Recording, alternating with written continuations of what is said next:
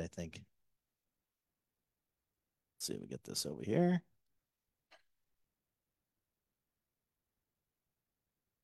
Should be coming up. It keeps saying that it's not on, but it's on. All right. It's on. All right. It's on. Now you're going to come up now that I'm on. You want to do? What's that? Okay. That's fine. I mean, they're late, but they'll be all right. Got it. Let's record this for posterity. Record it to the cloud. Okay. Well, it's Wednesday. Whiskey And the Dalmore is here, so it must be Whiskey Wednesday. Whiskey Wednesday. Oh, and we got this is insane. I'm gonna start this way. I was like, the team from Dalmore says we want to do an elevated tasting tonight, and that's what they set out to do. If you look up here and don't think that this is an elevated tasting, I really can't help you.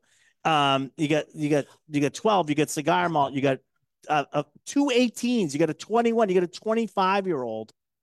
You got all this Dalmore up here that we're going to go through tonight, and we got Dan, who's the single malt specialist, Loeser, right? Loeser, yeah, Loeser. that's me. All right. I think the distillery. Carly told me something else, now. but I said Loeser, and she was like, no, I think it's pronounced like no. I said it couldn't be. Well, I've only spent several days, numerous times throughout the year with Carly. She'll get it. Yeah, right she'll get it right. I guess. All right. So, this is a great tasting. It's before we even I'll touches my lip. I'll say I do these tasting. throughout the year as part of my responsibility as a single malt specialist for White and Mackay. We don't see this kind of a lineup generally, so it's thank you all for showing up, and this is I'm glad to be able to talk to you guys about all this stuff. It's really some of our finest. I mean, there's not a stinker in the bunch, but we've got some really beautiful whiskeys tonight. And if that wasn't great enough as it is, the first whiskeys that you're going to have, we're going to start going through them. But we got Chef Alina is here tonight, who's actually going to pair up the whiskeys with food. Do you want to tell them what the first one is, or do you want to wait until we start doing it? Yeah, okay, hold on. Here you go. Take that. Yeah, we'll do the first and the second. That way we don't have to. I don't have to have you jumping around. Yeah. Okay. You're on your mark. Yes. I'm on my mark. I'm supposed to stand in a specific spot. Yeah, that's right. This was a really tough job. I had to taste all these whiskeys to do this. It was horrible. It was horrible. Actually, I texted Ryan. He can tell you. Yeah. I texted him the day that I tried them, and I was like, "Holy crap!" That's just what I texted him. That's a technical term for you people out there that don't know culinary. Yeah, amazing. So the first with the 12-year, the first course that you're going to have is a dark, a pumpernickel crostini with orange marmalade, smoked duck breast, and manchego, which will make sense, I think, as you learn more about the whiskey. The second one that you will have is a creamy Parmesan polenta with braised American Wagyu short rib. So that goes with the second, and then we'll talk about the third one afterwards. That's perfect. Thank you, Chef. Thank you, Chef. All right, so let me take that down so we don't. And also, just as a echo here, sort of adding on to the food element. You got it? Can you guys hear? Here we go. In the tower, hear me? We got 50 people here tonight, guys, so we do have to keep the noise level down a little bit so everybody can hear. Okay. I think. I mean, we're very privileged to have have Chef preparing these foods and pairing them with our whiskeys. I've been a whiskey person for many years. There are, I think, few whiskeys that pair with food as well as the Dalmore does, and I'm really excited for this. This is terrific. So everybody that's here tonight got a Dalmore 12. So that is the entry into the wonderful world of Dalmore. They can go home and enjoy that at their leisure in front of a fireplace, however they want to, in the tub. I don't judge. Sure. But we're going to start with a 12 tonight, but we're not starting with the regular 12. We're starting with a special 12. Well, the different 12. Different 12. Yes. Okay. Yeah. Yeah, exactly. So, as we said, you're starting out with you're taking home our 12-year. I just love this 12-year. I'd say, for those of you who are experienced whiskey drinkers, who have friends who maybe are not as experienced whiskey drinkers, this is a kind of bottle to bring out for your friends and your family over the holidays, because You know, it's like all of our whiskeys, incredibly approachable, soft, eminently drinkable. It kind of turns people around on single malts. I think this type of this our 12-year. And what we're going to be tasting first here is a 12-year Sherry Cask Select. So this was a whiskey that was first introduced to the Asian market a few years back. Then it came to the US and it was a retail exclusive for a year. And then about a year ago, January last year, it was released broadly in the US. And what we're doing with the 12-year Sherry Cask Select, well, first, I think in juxtaposition, talk about the 12-year, and all of our whiskeys at the Dalmore, they all start their maturation in first fill bourbon casks. Thank you very much. All of our whiskeys start their maturation in first fill bourbon casks, then move on to some beautiful wine casks. In the case of the 12-year that's on your tables, you're taking home with you, about 9 years in first fill bourbon casks, and then a portion gets moved to casks that held 30-year Oloroso sherry. A Matusalem sherry from González Baez is our sherry partner in Spain. What we're doing with the 12-year Sherry Cask Select is offering twice the sherry maturation. It's the ABV is a little bit higher.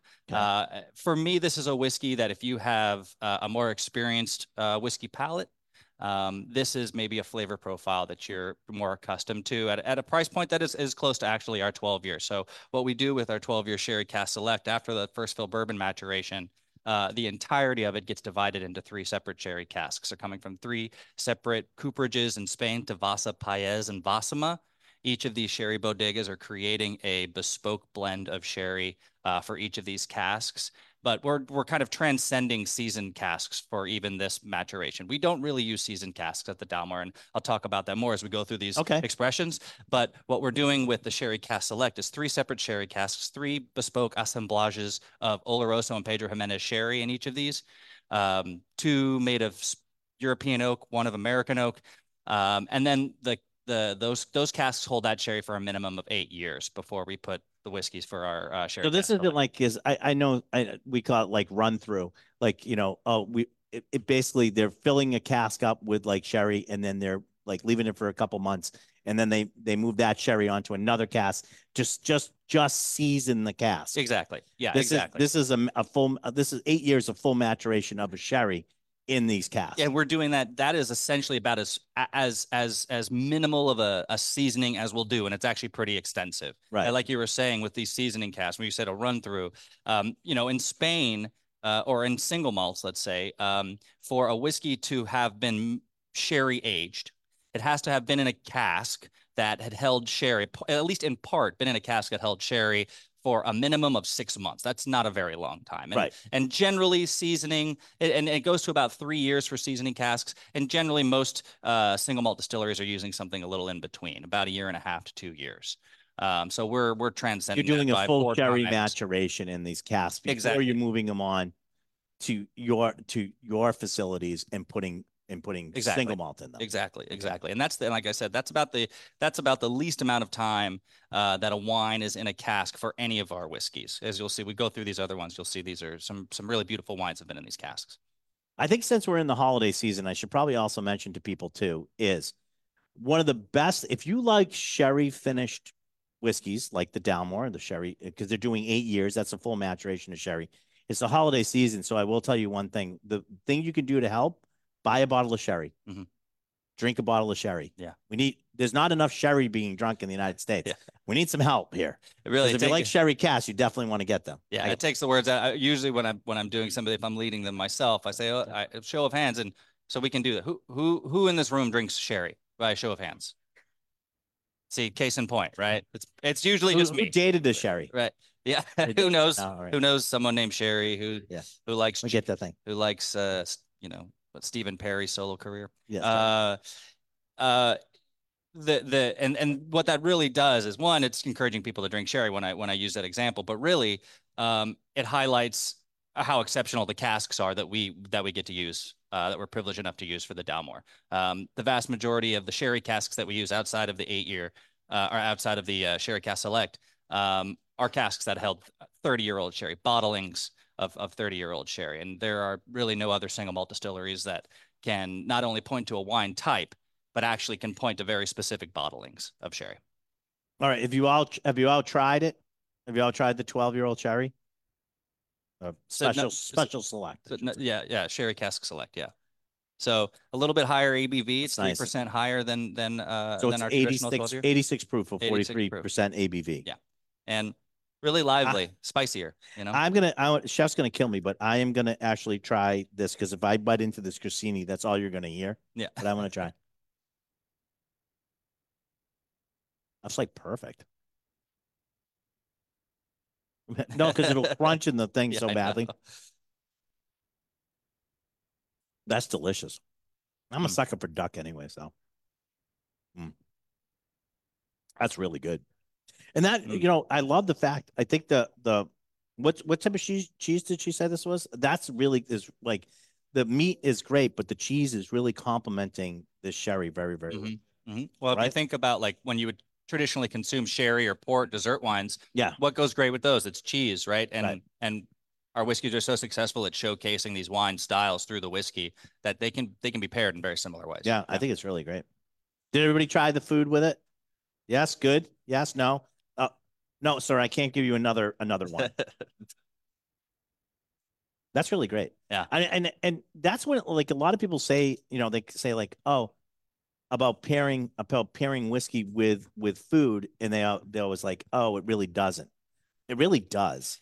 It can. Yeah, I think it depends on the whiskey. It depends on the food. You know, You're not quaffing this down. That's the only thing is like, like I like people like, oh, do you drink beer? Do you drink? Yeah, I drink beer when I'm thirsty. Do you drink wine? Yeah, when I'm thirsty. Because or if I'm having a meal, because if I drank that much whiskey, yeah, I wouldn't make it to the end of the meal. Yeah. Right. Yeah. But it does go very, very well together. All right. So so that is the first one. Like we said, it's 86 proof or 43 ABV. And the next one we're going to be going into is the Portwood. Yeah. All right. So, I got to make sure that they're bringing out the next, as they're bringing the food out. Bringing the food out. You want me to? Well, we can talk about the Portwood. Great. So I got to tell you that this Portwood is the price that you're charging for this one.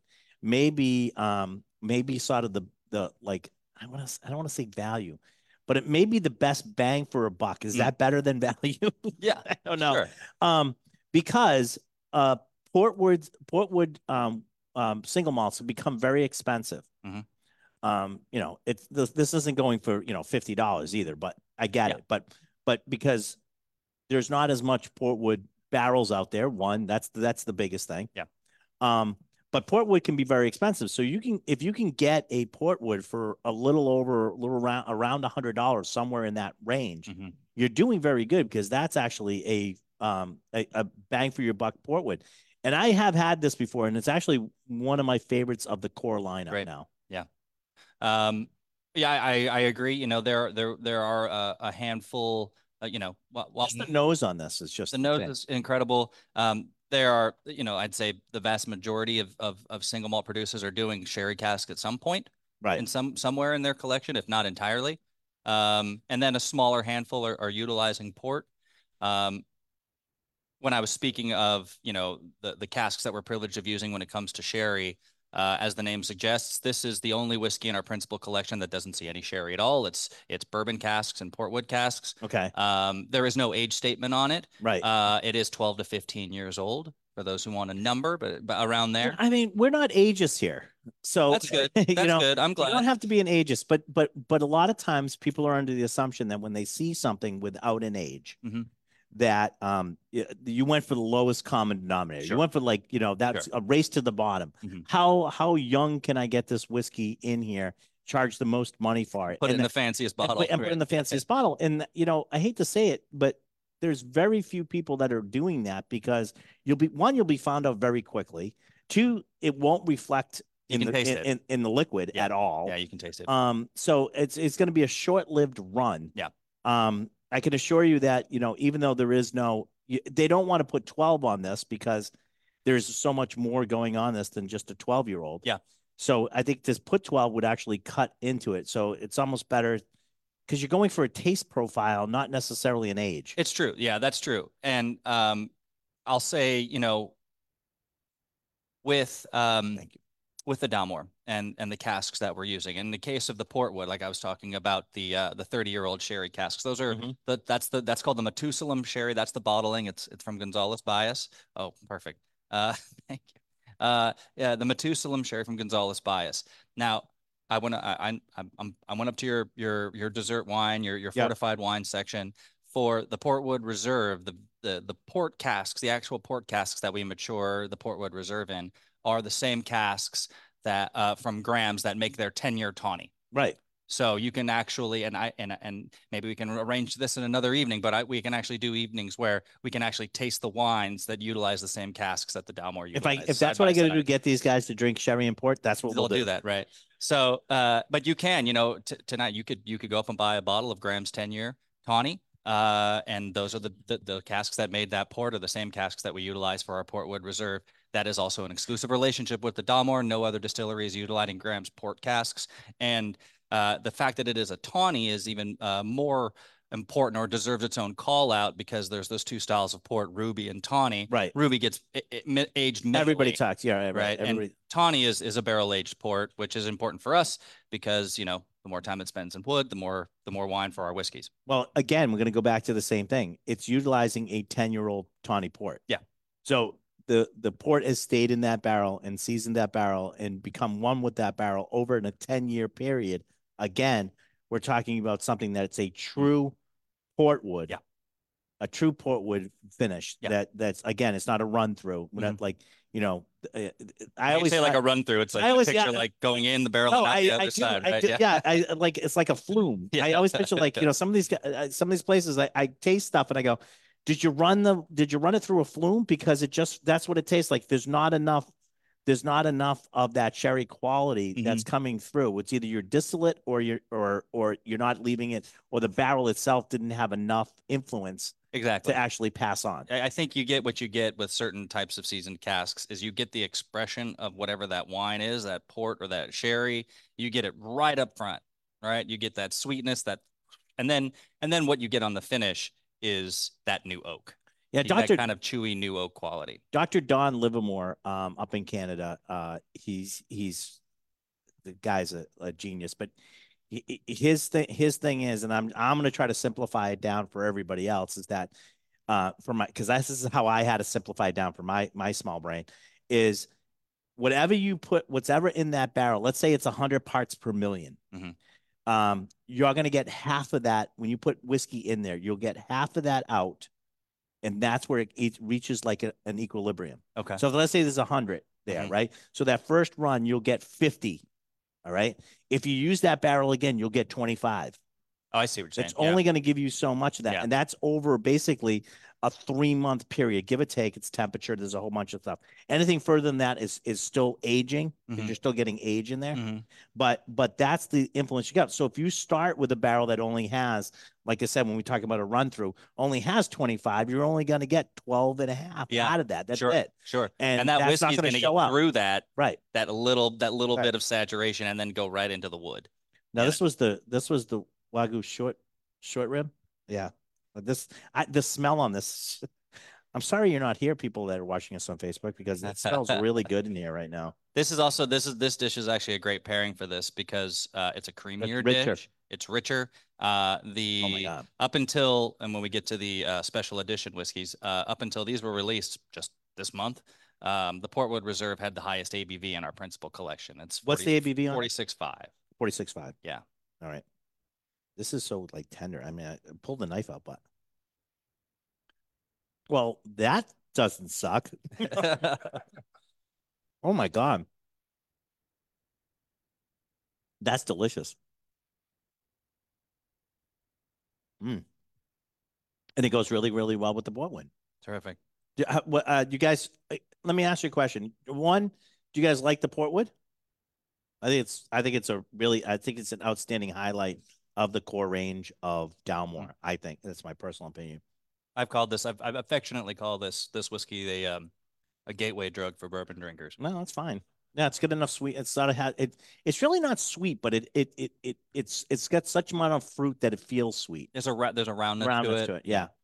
All right. Now the second question is, does it pair well? Yeah, Yeah, I right. think It's so. like spot on. There's still a lot more. Oh, they're plating them. So you guys don't all have this yet? Oh, sorry, guys. Oh, I'm so sorry. It's so good. Sorry.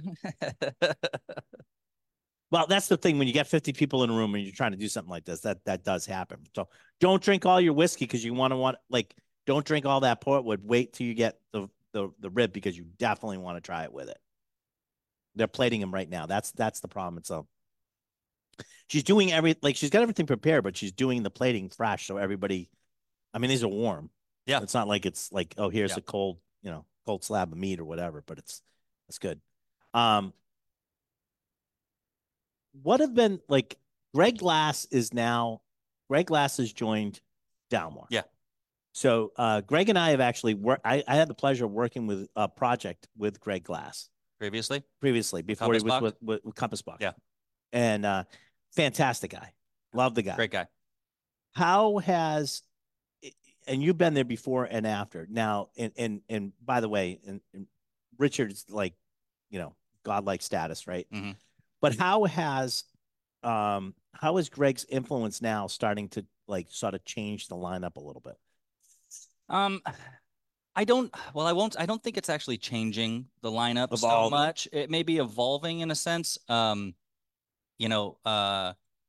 Patterson's a luminary in the whiskey industry, and instrumental in all of the whiskeys that are on this table. And he's he's stepping out of the spotlight a little bit. He's handing the reins over to Greg Glass. Richard Patterson was our master distiller, master blender.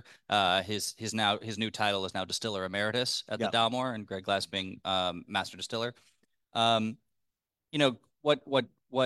Greg brings, apart from his expertise, his genius in blending whiskeys, is he is sort of shepherding this new era with Dalmore and White and Mackay on sustainability, which is not necessarily, by no means is any was Richard Patterson not interested in that. Yeah, he wasn't throwing stuff out the window as you're driving down the highway. Of course.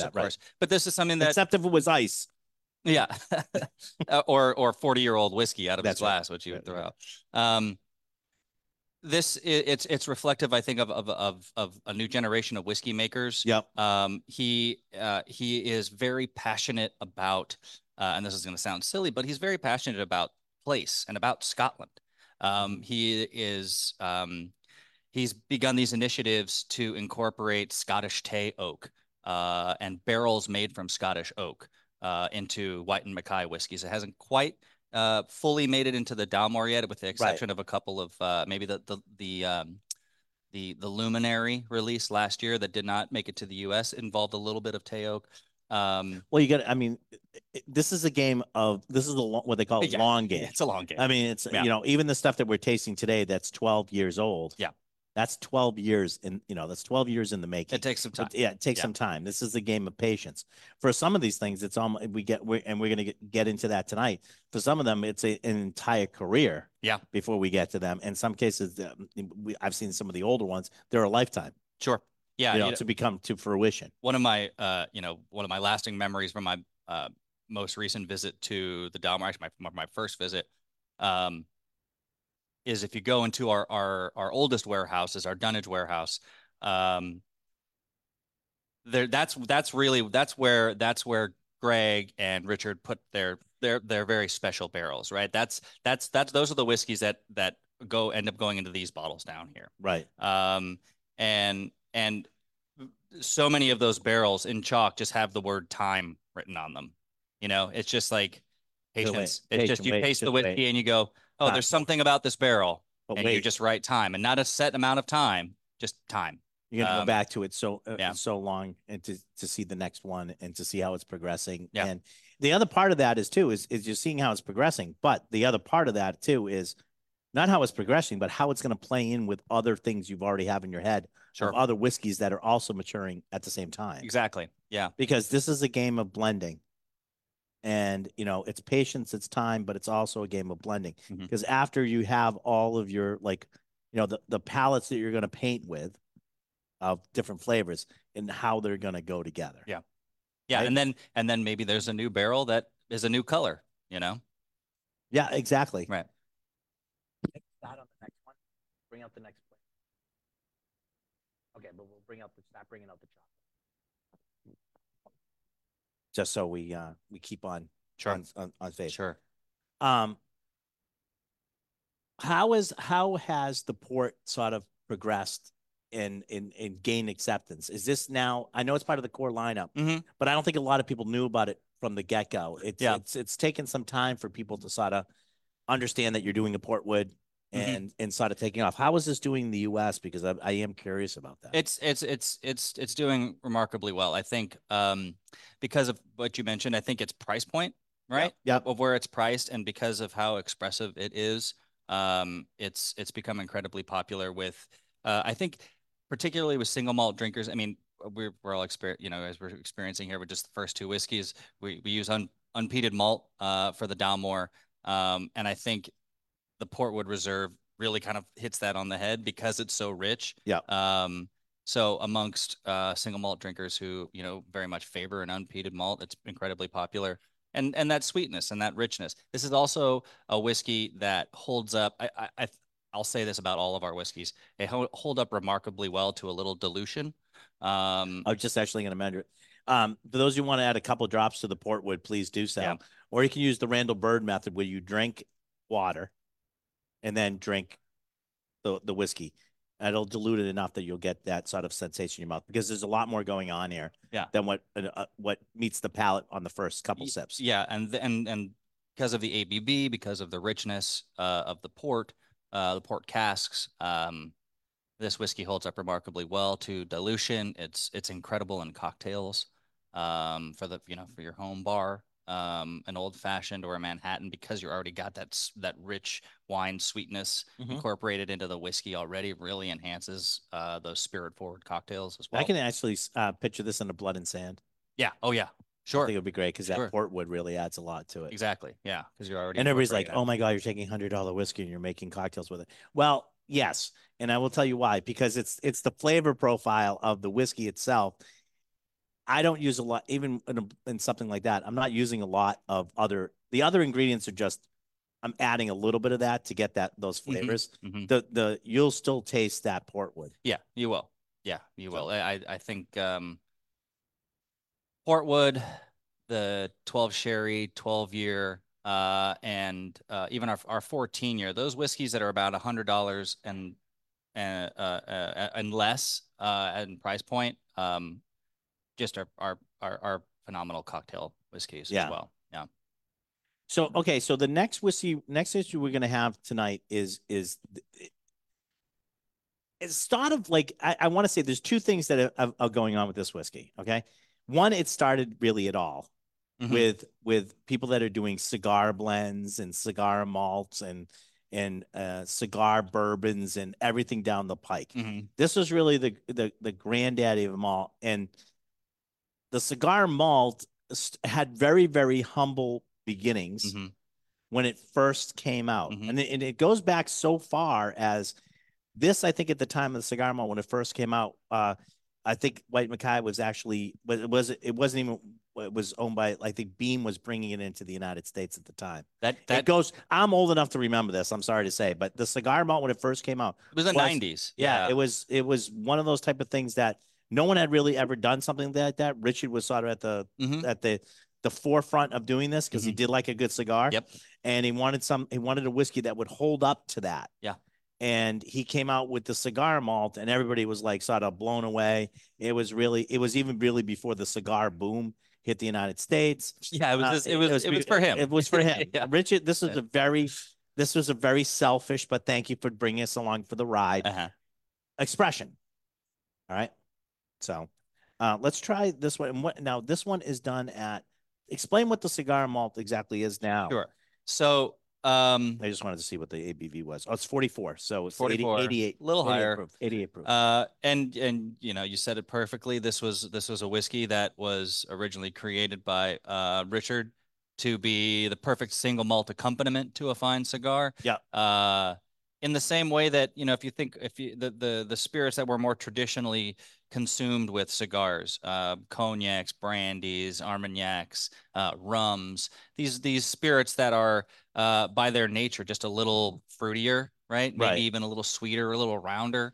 And you want something like that when you're enjoying a fine cigar, because if you've taken a puff on the cigar, you've already got that smoke and that heat and that spice on your palate from the cigar. It's already doing all of that, right? So to have something that has a roundness, a richness, this fruitiness, to kind of mix with that, I kind of say that, you know, the chocolate to the peanut butter, became sort of a passion project of his. I think people, they see cigar malt, they expect it to be a peated whiskey, right? But actually, we're going in the complete opposite direction. I think the only thing that I think there's a note on the nose to me that is about as close as this gets to an actual cigar. To me, on the nose, it smells like a cigar. No, it's got tobacco on the nose. Like tobacco, like a humidor. Yeah, there is, right? Like a sweet tobacco smell. Also on the nose. And if you've ever smelled a Maduro cigar, okay, so that's, to me, that it's not as overpowering or as sweet as that, but it's very reminiscent of that type of richness, of you almost think of like dark fruit. Sure. You know, in that too. Yeah. And but that's, I think that's, in terms of its similarity to a cigar, I think that's about where it stops. Also, our head of advocacy, Craig Bridger, when we were going through these whiskeys, when I first joined the team at White & Mackay, he said, I'm going to give you a nosing note on this that I've found, and I can't not smell this. So now I'm going to share it with you all, so that you will smell it every time you smell the cigar malt. It's a little whisper of pancakes and maple syrup. There's a little bit of richness that's on this. There's a little brioche-ness on this whiskey as well, and I think that kind of translates into this note. For those of you who just noticed, syrup. Do you guys all smell that now? That is called the power of suggestion. Yeah. No, I'm just teasing you. I get that. I don't know if I would link that to that specific, for me, link that to that specific, but I can see where that's coming from. Sure. In this. So the maturation on this, again, we're looking at a whiskey that doesn't have an age statement. This whiskey is 15 to 18 years old, leaning a little bit more towards 18 years for this whiskey. The maturation story for this is first fill bourbon casks, those 30-year Methuselah Oloroso sherry casks. This is when we start to incorporate a third style, I guess fourth if you include the Portwood Reserve, a fourth style of wine cask in the maturation process, which is Cabernet Sauvignon. Yeah. And again, keeping with this tradition, this passion that we have for not just talking about wine styles, but actually being able to look at producers. These are Cabernet Sauvignon Barrique that are coming from Chateau Marbouzet. They're a left bank Bordeaux producer. They are, and the utilization of their cask is important because they are known for maturing their Bordeaux's a bit longer than what is traditionally commonplace. I mean, you're trying to soak the wood. Yeah. I mean, you're trying to get as much of other product into the wood because you're adding alcohol because you're going to take it out. Yeah.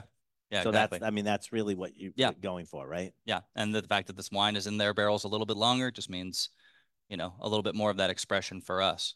And then on the palate for this whiskey, what I notice is what I was saying before, there's like a flush of fruit, that red fruit, I think is kind of coming from the utilization of those wine casks.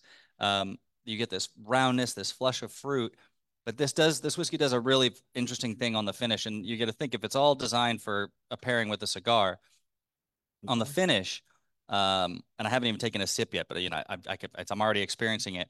You can, on the back of your tongue, like on the sides of your palate and the back, this whiskey, more than any of our other whiskeys, really encourages salivation. Yeah, almost salinic, right? Because it does have a little bit of salinic, and your mouth starts watering, right. and if you think about pairing this with a cigar, that's a great thing. It kind of helps keep your palate moist. You're primed for the next puff on the cigar, and it works incredibly well. Well, I'm gonna have Chef come back up here because no, I get you right here. Because I want to tell you, everybody's got the chocolate. Chocolate. Yes. Today. So the chocolate to go with the cigar malt, which that was my favorite. I mean, that is just unbelievable, right? For me, it's my favorite Scotch I've ever tasted. I'm actually much more of a bourbon drinker, and I can't get enough of it anyway.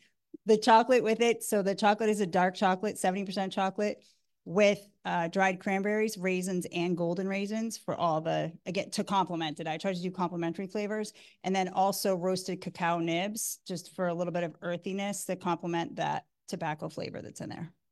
And a tiny, tiny bit of orange, but not enough that you can even really tell it's there, just because, again, it goes with all those flavors. I think that's beautiful. I think the dried fruit is like really brings out that sort of like red wine quality in the whiskey. Thank you, Chef. Yeah, Chef. I want to listen, this is a thankless task. I want to thank Chef, and I'm going to change that right now. Thank you, Chef Alina, for putting this together for us. She goes, I go, how much whiskey are you going to need to figure out what you're going to pair? And she goes, can I get a bottle? And I said, sure. And he's like, of each? And like, sure. And I'm like, so she's calling me. She's like, so she's coming along really great, Ryan. I'm like, well, which bottle are you on? Oh, I'm just on the first one. I think I got it pegged now. I know which one I'm going to do. I'm like, okay, call me back when you get to the third course.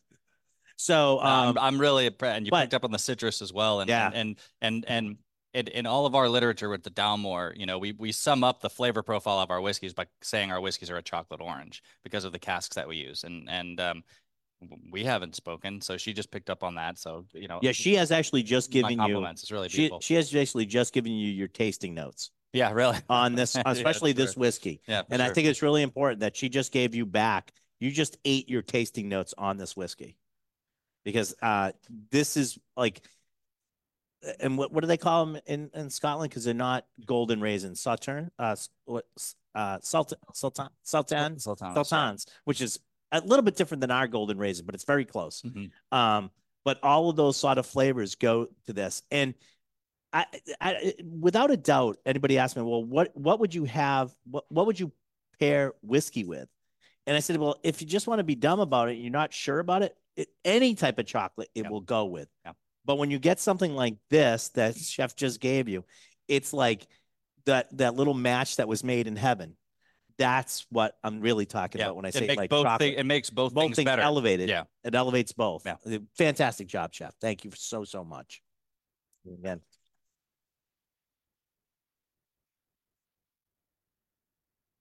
Now I have to be careful on some of the stuff because I'm allergic to nuts, and Chef was concerned that I couldn't have that one. So just so you know, I hope you enjoyed all yours because she made me a special batch for later. So I don't die. Jeez, I mean, come on, guys. What? My wife does have the insurance paid up. Yes. So we sort of finished up, like pretty much the core range of the Dalmore. Well, these are members of what we call our principal collection, which is our 12-year, all the way up through. We include the King Alexander in our principal collection. Okay, well, and then we go from and then we start moving on. But the next two that we're going to try are a little bit different. These are vintage whiskeys, the 2005 and the 2008. Mm-hmm. So one's a 15-year. The 2005 is a 15. Am I right on that? 18. No, 18. Yeah. And then the 2008 is the 15. Yeah. Okay. Yes. I'm not reading anything. I'm just remembering this stuff. I get the numbers mixed Too many up all numbers. the time. I'm terrible at math. That's why I should have just done this. That's why I went into whiskey. I should have just done this. The 2008, which is a 15-year-old. Yes. Right. Yes. That is your next one. So that is number 4 on your chart there, and I think everybody's got it laid out. You guys, just so all of you know, you do have a glass to use. That glass is also the Dalmore glass that you have is for you to take home also. So you can enjoy Dalmore at home. Please put them in the proper glass. Right. Put them in a Glencairn if you have it in front of you. These whiskeys, I'm so excited about these whiskeys. These just came out. They just came out like within the last handful of weeks. And very maybe the small first amounts. ones in mass to try these. Probably are. Tasting. Yeah, you probably are. And the previous edition of these was released in Scotland around the end of last year. So these are the first, we're called in Scotland and pretty much the rest of the world, these are called vintages. Vintage. Right. But because of the laws surrounding the use of the word vintage for wines, here in the US, we changed the name to select edition. I use vintage on them. That's fine because there's a big age. I mean, there's a big age. There's a year on it. Ooh, I love that. So that's really nice. What's so exciting about these whiskeys is, we don't, with the exception of some of our most rare and exclusive whiskeys, I'm talking the Constellation, the Dalmore Decades, very rarely, even, I mean, we're talking about even our 40, 45-year-old whiskeys. These are beautiful blends of some very exquisite casks. Yeah. So unless you're talking about these ultra rarefied expressions that get put out in very, very limited quantities, unless you're at the distillery, which is closed to visitors for, a couple of years now as we rejuvenate and expand, you're not really getting to experience whiskey from the Dalmore straight from the cask. And that's by design. I mean, we're very particular about curating the flavor profiles of our whiskeys. So what's exciting about these is that this is about as close to straight from the cask as you're going to get from the Dalmore. Commercially available. Exactly. Right. Yeah. So while the maturation story on the 2008 first fill bourbon casks and then goes into two different fortified wine casks. It gets split between a 15-year-old Pedro Jimenez cask, Pedro Jimenez being that sweetest, richest, most unctuous style of sherry, and then the 30-year Matusla Oloroso sherry casks, then gets reunited again in bourbon casks, and then bottled. They're bottled at natural strength. So the ABV is a bit higher. This one's 45.8. 45.8. Which, I said that the Portwood was the highest. The 2005 is actually the highest in our principal collection now. Yeah. So this is about as close to straight from the cask that you're going to find at the Dalmore. Non-chill, natural color, and natural proof. Nose on this is insane. So it's. I think some of the greatest compliment I can give any whiskey, and I experience it with the Dalmore all the time, is it smells like a sherry warehouse. Mm-hmm. It smells like a sherry bodega in the best way. Yeah, I also always get that that sort of earthiness that comes out. That sort of like I call it like white mushroom. Mm-hmm. It's a very earthy sort savory, of nose, savory sort of portion of this, as well as there's like I said, there is some of that like toffee and stuff like that going on there. But I find that just that shows right up in the front, and this has a very nice finish to this too. Yeah, it lingers. Yeah, I'm becoming very well aware of the sound of my this magnified sound of my mouth making swishing sounds. I can. It's squishy because like when you're doing it yourself, you can hear it in your own head, and now I'm hearing it in my own head, and then it's getting fed back to me. That's why I didn't want to crunch on that Crostini. Yeah, I know. Right, yeah. What do you guys think of this though? This is it's beautiful, right? I really like this one a lot. I think that it really stinks because every time I'm trying the next one, I like that one better. Yeah, yeah.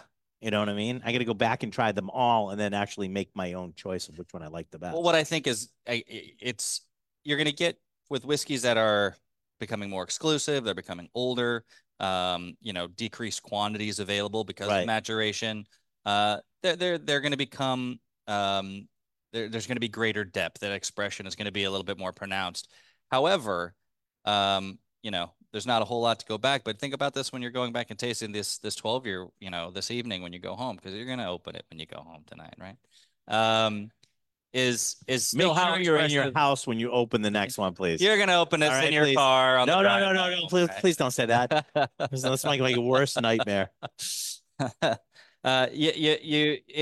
still such a very satisfying whiskey. They're clearly all from the same distillery and made by the same hand. There's a DNA that runs through them all. DNA of the Dalmore, as we say all the time. You know what I mean? And so this is actually to talk about Greg Glass a little bit. This is a project that was shepherded by Greg. Every year around this time, November, Greg and Richard go to the Dalmore. They go to our oldest warehouses and do the cask selection. And so this project came out of that. It came out of just finding these really exquisite casks where they had enough that they could do a bit larger bottling. But we're just so special that that they were doing these bottlings from this very specific and special time of year. I like where that they one a lot. select the cask. It's really nice. That 15 is great. That's I don't know what it is too about like a lot of 15-year-olds on the in a lineup. It's sort of like, yeah, it ends up being almost like a sweet spot, I think, for a lot of these distilleries. I agree. And I think our Dalmore's our traditional 15-year, which is the green box. Right. I like that one too. When we're doing lineups like this and people are experiencing the Dalmore for the first time, very often they come back to that 15 as well. I think you're right. Yeah, there's something about that 15-year. It's a really good sweet spot. All right, number 5 in your slot tonight on your board is the 2005 Select Edition or Vintage Edition, bottled in 2023. It was bottled this year. Yeah. So this is the 18-year-old. So this is the 05. This the maturation story a little different on this. First fill bourbon casks, then the 30-year Oloroso sherry casks. But then this, rather than the 08 goes into 15-year Pedro Jimenez casks. This additionally, rather the 30-year Oloroso. I'm looking at like the graphs of all the barrels in my head and I'm getting confused. First fill bourbon casks, 30-year Matusalem Oloroso sherry casks, and then vintage sherry casks before going back into bourbon casks before bottling. This is almost 100 proof. This is 49.3. Yeah. This is handily the highest ABV that we've widely released from the Dalmore pretty much ever. It's not it's not too hot though. No, it's really nice. It's drinkable, I think, but it's a little maybe owing to the ABV, owing to the age. I think it's a little bit of a leaner whiskey. It is a little leaner, and I also find that the other one that I described earlier for you, that sort of like sherry white mushroom sort of flavor pops, especially on the finish on this one. Yeah, I agree. Yeah, it's just as you were saying it, I kind of got that bit of that earthiness pops out. Yeah. I think it's nice. I like that. It's I think one of the virtues of this style of whiskey in general is that, by and large, single malts are going into casks that held something else. Right. Whether it's a seasoned cask or a bourbon cask or 30-year-old sherry casks. And what that allows the whiskeys to do, also because they're being matured in a very cool climate, is they get to live in barrels. They can live in barrels for a very long time. Right. And those whiskeys. What's the dunnage warehouse? That's the climate that they're in. They're made that it's conducive for a longer aging process. Yes, absolutely. In Kentucky, everybody talks about, bourbons, especially in this area. We talk about bourbon stuff. They're not built. Nothing's built for longevity. Sure. Yeah, that's the type of warehouse, the type of wood we're putting them in, the climate, none of that is built for fluctuation, and the wood is pretty extreme. Yeah, none of that's built. But when you dunnage warehouse with a dirt floor in the climate in Scotland, you sort of get that. That it will. Thank you, Frank. I'm all set. Thank you.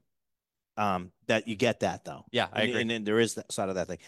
This one I would use just a couple drops of water on this one. If you have not done that, do that on this one. I think you're going to find that there's a whole bunch of other flavors going on that you may miss if you don't do that. Yeah. The citrus pops up in most of our whiskeys and this, but it's a very bright citrus. I almost want to go. Most of them have been like tangerine, mandarin. That thing. I want to say this is more of a lemon.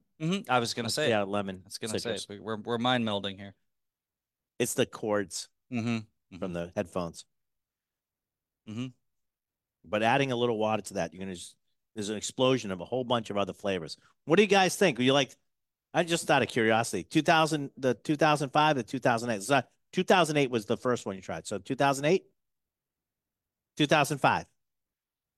All right. So it reinforces the 15. Yeah. I do. I think, for most people, I think that 2008, that 15 just hits a lot of buttons for people. Because there's a little bit more softness. The ABV is a little lower. There's a little bit more sweetness owing to those 15, that Pedro Jimenez. Yeah, I think that's those 15-year PX casks. Yeah. That's the key there. All right. So the next one we have because that wasn't enough. We're gonna have the 18. I don't want to say the regular 18. What? 60 bottles for the state of what? Which one? The 18? Those two. Yeah. All right. So 60 bottles. Yeah. Okay. Well, yeah. If you like it, 60 bottles for the state. So there you go. Well, 59. And I don't, you're in a better position to talk about your pricing, but the pricing on both of those is for what those whiskeys are. Yeah, we'll go through the. It's just phenomenal. Like the fact that those whiskeys are priced at what they are. I was my colleagues and I are like, can we sell more of this because this is like something so special, right? But of course not, because that's what makes it so special. That's what makes it special, right? Right. All right. Well, just so you guys know, you just destroyed a possibility of somebody getting a bottle of this tonight. So you ruined somebody's Christmas. Hope you're proud of yourselves. Yeah. No, you should be, because this is great. I am.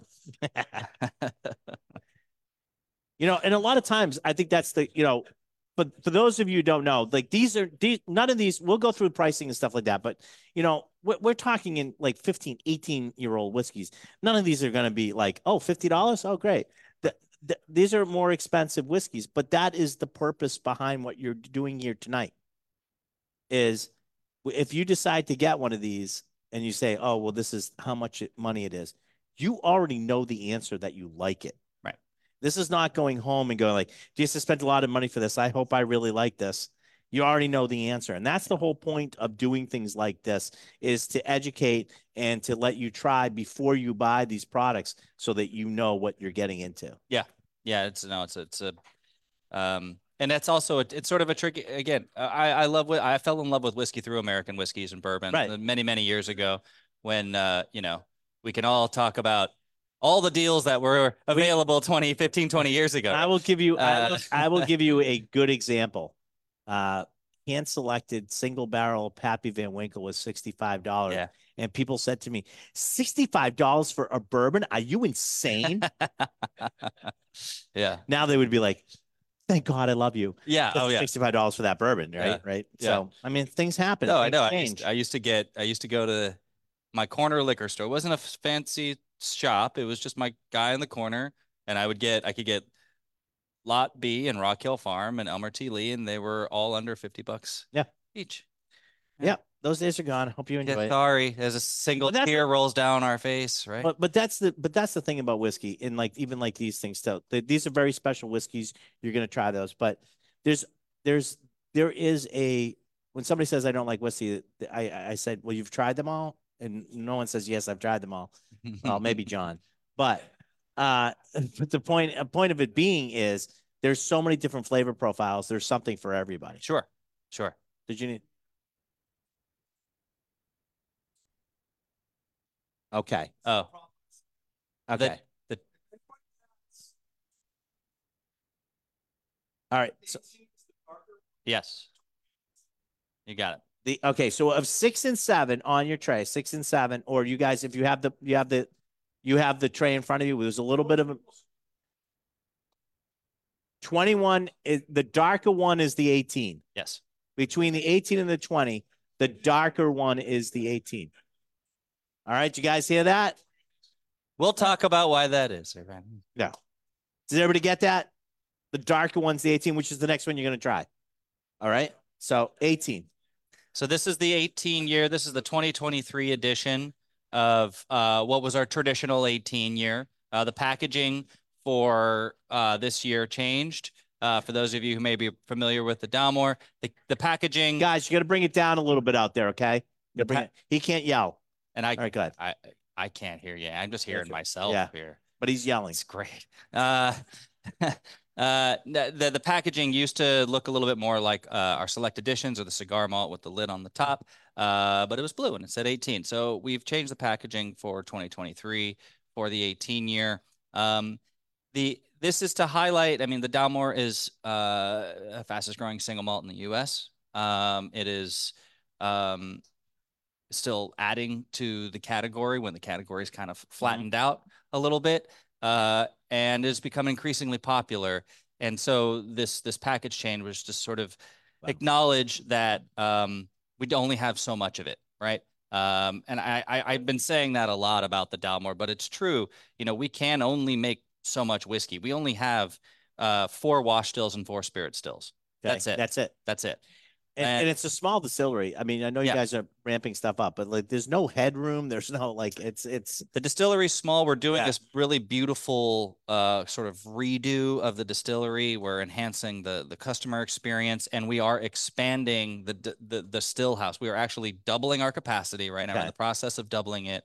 We have we are actually quite literally building a full-scale operating replica of our original still house with all the dings. With all the dings. Our still house is, and this is a good, I guess, good opportunity to talk about it. We have what's in the industry, they call it an unbalanced system. I just say it's weird. It's a weird system. It's all of our stills are different sizes. It's strange. Some of our wash stills have flat tops on them. And I've been to the distillery. I've talked to the people who make the whiskey. Everybody kind of has a different story. The reasoning is not entirely clear. And I've talked to the people who make the whiskeys. It's just a weird system, which means that the stills are largely still operated by hand. It also means that these stills are producing new make spirit that is a little different and very unique. And so the smaller stills and the taller stills, that new make is combined and to make the new make that goes into maturing all of our whiskeys. So it was very important when expanding that we kept those virtues. So we made it weird again. So we kept the weirdness. Yes. Embrace the weird. We embrace the weirdness. But I see that. The reason I'm, it was a good opportunity to talk about that is because we're not there yet. We haven't expanded yet. Right. And so in the case of the 18 year, putting a year on it, starting this year is to highlight that, for the world globally, we've only produced 10,000 cases of the 18 year. That sounds like a big number, but if you think about the whole world, it's really not that much. So this is to highlight that it is a special liquid. 14 years in first fill bourbon casks, 12 to 14 years in first fill bourbon casks, and the rest of that entirely gets moved just into the 30-year Matusalem Oloroso sherry casks. Now, I don't like to lead you down the primrose path, but like mandarin orange and marzipan. Yeah. Like in spades. Sure. Right? Yeah. In the middle palette of this thing. It's just amazing. And then it goes into like almost a dark chocolate. Yep. Yeah, man, you're spot on. I think that those mandarin oranges, like a deeper, darker citrus, the chocolate that is present throughout the 12-year milk chocolate and orange peel, chocolate orange all day long. And what I'd like to say about the 18-year is kind of the same thing, but we've kind of slide the contrast over, turn it up to 11. It's taking those notes and providing some more depth, so that mandarin orange, almost maybe even a cooked orange. The chocolate is now like, I get chocolate and coffee, like dark chocolate espresso beans. Really nice. I think this for. All right. So why the color difference? We'll try the 21 year, and you can see as we try them. Let's try a little of the 21. So that's number 7. Or you guys, some people have the trays and some people have I think they're all they're all on the mats. Okay. So you get them all listed. 21. This 18 year, the 18 year and the 20, our 18 year, this spends a little bit more time in sherry casks. So it's pulling a bit more of that color from the sherry cask. Our 21 year, while seeing similar maturation stories, seeing those 30-year Matusalem Oloroso sherry casks is only like about 3 years. So it's a little less time in those sherry casks. Now the orange explodes. Now it's almost like orange and orange pith. It's like a fresh. Are you on the 21? Yeah. Yeah. Like ripping open an orange. Yeah. You know what I mean? Yeah. Like it's a brighter, stronger thought of feel to the whole thing. This 21 year was an expression that was largely overseen by Greg Glass. It's beautiful. This whiskey, along with the 14 year, were 2 of his main whiskeys. And interestingly enough, they both have the same ABV, which is very specific. It's 43.8. And you ask him, like, well, why not make it 44? And he goes, well, because 43.8 is the perfect ABV. For this whiskey. Yeah. Right. It's not arbitrary. Everybody thinks like, look, I always usually get a marketing guy in here and they'll tell me like it's 40, I had one guy. It's 86 because Route 86 runs in front of a distillery. I go, never tell anybody that again. Yeah. It's 86 because that's the way it tastes. That's the Right. for us. That's the way it tastes better. For I know Greg. He tried every permutation of this and decided on it's whatever it is, point whatever. Yeah. And he's that precise about stuff because he's trying to put out what he thinks when he puts it together, what the best expression of this will be. Yeah. Yeah. Very. And that is coming from being a blender, working with Compass Box. And just being an incredible whiskey maker in his own right, but we had 1.3% in one of the blend we worked on. Really? It's like, yeah. And it couldn't be more. They go point, it was like 1.4. And they're like 0.4. Yeah, we tried the others. They didn't work. Yeah. Yeah. It's just that, I mean, it's sort of the difference between like blue and like blue. Right, exactly. The 21, very special. If you add a little water to that one. 43.8 ABV. In your mouth though, and as we're getting to these, the 21, the 25, these are very special, very limited whiskeys. About 1,000 bottles of each make it to the US each year. That's about it. All right. So what did you think about each one? The 18? 18? Yeah, 21? It's pretty special, isn't it? Yeah, it's pretty special. It really is. Yeah. I mean, I don't want to give them a big head or not, but it is really good. These are whiskeys that I don't get to drink these very often myself. And I've got the keys. But what I do, what I'm mostly drinking, honestly, I'm drinking the Portwood. I'm drinking our 15-year. I would be drinking the select editions a lot more, but there's so little of them. But when we get to the 18 and up, I'm drinking them very frequently, but I'm drinking them in small quantities, amounts, right? Maybe a little. I'm not too greedy, but maybe a little bit more than what be in these glasses here. Maybe about an ounce in a Glencairn or in a Copita, and I just spend some time with them. They just open. We call thinking person whiskey. Yeah, sure, right. Sure. I mean, I wouldn't call myself one of those. No, but you're exploring whiskey. Exploring whiskey. It's really good. I really like that 21. That 21's pretty special whiskey. All right, so now you guys, I don't know how Johnny Gill got this done, but we're gonna open up the 20. You get to try the 25. 25. Johnny Gill bought you this whiskey to you to drink tonight. No, seriously. This, yes, thank you, Johnny. All right. He actually had nothing to do with it. Not at all. No, I'm just teasing. But the 25 is one of those type of whiskeys that not everybody gets to drink this. I don't care what Dalmore tasting you're at. This is not just dragged out a lot. Yeah, this is special. All right, special occasion. So tell us, now that we have it, now that we've said, tell us what we're drinking on this 25-year-old. So, yeah, quite a special whiskey. Well, first, I'll tell you the maturation story. We've talked about the port casks. We've talked about sherry casks, predominantly talking about sherry casks, maybe a little bit of red wine with the cigar malt, but predominantly with the Dalmore, it's very much a story of sherry casks. And that is true with our 25-year, but in the 25-year, we combine them both. So first fill bourbon casks, moves on to maturation in the 30-year Methuselah Oloroso casks. And then some of that whiskey then also gets put into port casks as well. So, and what that does is, you wouldn't want to do that with anything, I think, of a different age expression or different age statement. This for me is, and we kind of touched on it a little bit about how whiskey, how single malts can just rest for a long, long time because of all of the elements that go into making them. And we started talking about these savory notes in the select editions, which is so spot on. And when we start getting into like the 18 and up, but it really starts to shine in the 25, is that I think it's one of the virtues of single malts, a very well-made single malt, is that it starts to kind of transcend whiskey. It starts to become, if you've ever had like a really a very good dry aged steak, a very well aged cheese, some cured meats, they start to take on almost a little, like it's a little funkiness right? They start to sort of evolve and become something else. May I And say,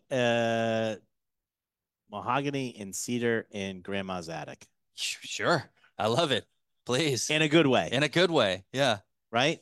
You guys almost get like a little bit, you get a little bit of that cedar, but you almost get like a little bit of, it almost goes to like a, I don't want to say mint, but maybe like a light eucalyptus. Sure. It's got that little bit going on in there. And we talk about that, like going into an attic on like a hot day and there's cedar, like a cedar chest in there. And Yeah. it's got a very specific, And like the beams are breathing a little bit. Yeah. It's, you're right. It transcends that, that type of thing. There's so much going on. And what, you know, I was talking about flavor and you're beating me to it, is that it becomes, you know, your sense of smell and taste are so, they're so tied in, but they're also so powerful. And when these whiskeys when they become so well aged, they become like, they can like trigger things, trigger memories, they trigger these memories of maybe of a place, right? You know, and maybe you haven't even, maybe you've been there, maybe you haven't, you know. This 25 is a room I would definitely like to spend some time in. Absolutely. You know?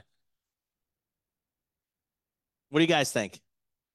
Do you get some of the things that I was talking about? You get some of the things that Dan was talking about? Are you guys feeling poetic? Does it? Yeah. What's your grandma's attic smell like? Yeah. What was that? Was that again? I didn't know about grandma's attic, but he gets the rest of it. Yeah. Okay. Good. You get like cedar though. You get mahogany. You get like, you know, these dark woods, almost like it's like hearing a color or tasting a number. I mean, it's something different that you might not honestly get. And we talked about we talked a bit about these dunnage warehouses, and for whiskeys that are these that's this old, they were on the ground floor. This is, you know, these usually the dunnage warehouses are, if a distillery has them and it was originally built with them, and they're, you know, in the case of the Dalmore, we've been the distillery's been pretty much in continuous operation for about 180 years. It was built on what was at the time a working farm. So these warehouses are about 200 years old, and if a distillery still has these warehouses, you can continue to use them. But if you are a newer distillery, or you need to expand your warehouse capacity, you can't build dunnage. Then you need a safe building, a building that has like you know, that can floors safely hold like, you know, thousands and thousands of gallons of very flammable liquid. So the privilege of being able to continue to use these warehouses for us, being where we are, we're on the banks of the Cromarty Firth. It's a saltwater estuary in the Northern Highlands of Scotland, and it's damp. It's damp. It's damp, and we are really right on this estuary, and right across the estuary is the Black Isle, and we still actually source a lot of our barley that we use from right across the estuary. But what this does with the whiskeys that can live on the banks for so long is, and that tide goes out, and it's a pretty dramatic tide, and then it comes back in. These whiskeys get a little, we didn't really talk about it with the 18 year because it starts to show up in the 18, but it's there's a little bit of a salinity. There's a little, and maybe a maritime quality. There's a little bit of salinity in these whiskeys as well, which I think adds to, kind of mixes with a little bit of the sweetness from the wines, some of the age of that dunnage, you know, these old dusty warehouses that are, you know, calling it a warehouse is pretty generous. It's like a old farm warehouse. Right. You only can stack about 2 barrels. That's about it. There's not a whole lot of space in these. So it's a really intimate maturation building, and on the older whiskeys, it really does start to shine. Well, just before, because I know they're going to finish it if they haven't already. I just want to say cheers to everybody. Slanjava. Yeah. Thank you for coming tonight, and I hope you enjoyed yourself. We're not done yet, but I know you'll drink it all, and I won't have anything to cheer you with. So yeah, there you go. Slanjava.